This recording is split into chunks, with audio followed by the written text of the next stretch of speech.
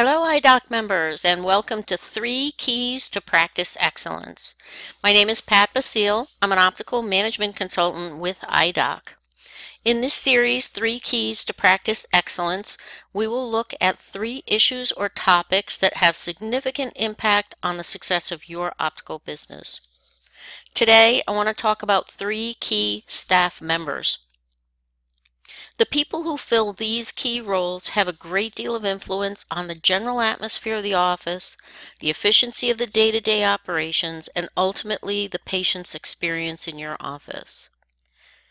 First, we look at the practice manager. The first obligation of the practice manager is to see that patients receive the best care possible in a very kind and pleasant atmosphere. The practice manager needs to be able to hire and inspire.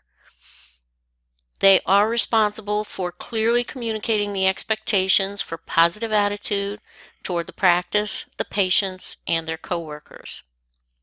If you start with an emphasis on the attitude, the rest will follow. The most successful practices I have worked with foster a sense of teamwork and an all-in approach to their work. They do not tolerate having staff members with negative attitudes and an unwillingness to learn, change, and grow. The practices that struggle the most have ineffective practice managers or no managers at all. The title is important, by the way. You cannot expect someone to take the responsibilities on for this kind of a role without the authority that the title carries. Without one person in this role, there are a lot of things that can fall through the cracks, and a lack of clarity in any of these areas breeds trouble. It also makes it very difficult for you to concentrate on your patient care if you don't have someone taking care of things in your absence. Your practice manager needs to schedule the time that's required for employee reviews.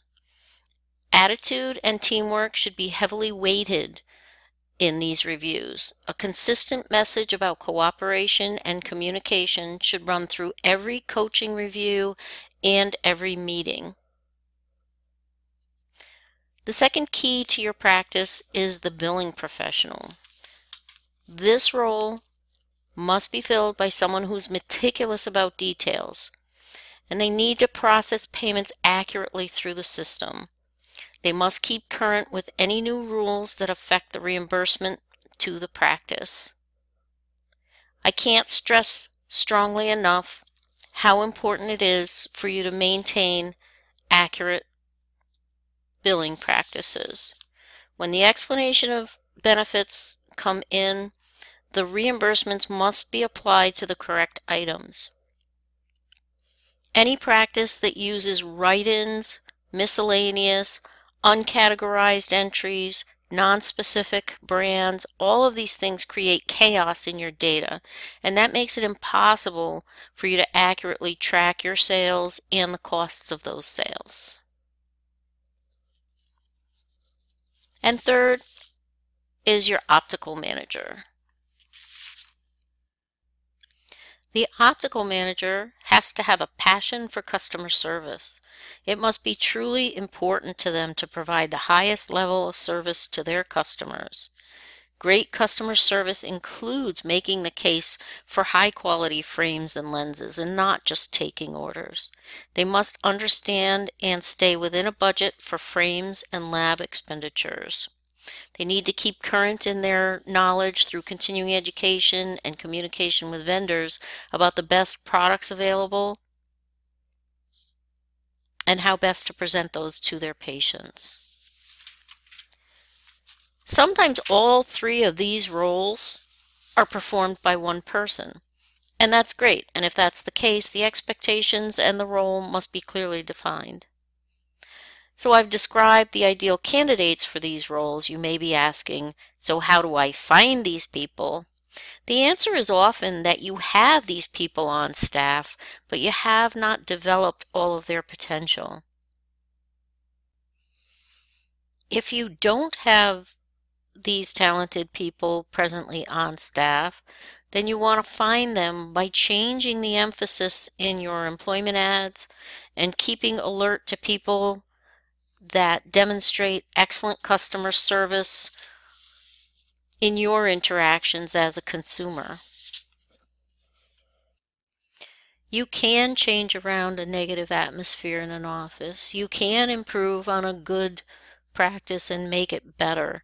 Start with that practice manager, whoever that key person is. You want that person to have a positive attitude, a desire to grow, a desire for everything to become better, a desire for a pleasant work atmosphere.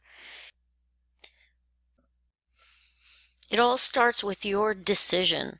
When you've made the decision to foster positive behaviors and absolutely not accept negative attitudes, those people who will not grow and change will leave. Then you have an opportunity to fill those positions with more upbeat people, people who want to work in pleasant surroundings. You must be committed and consistent.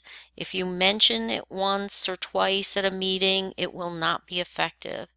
If the message is reinforced at every interaction, every meeting, and every review, you will see the negative behaviors and the negative people go away, and the positive people and behaviors will flourish. Good luck and thank you for listening. Hope to talk to you soon.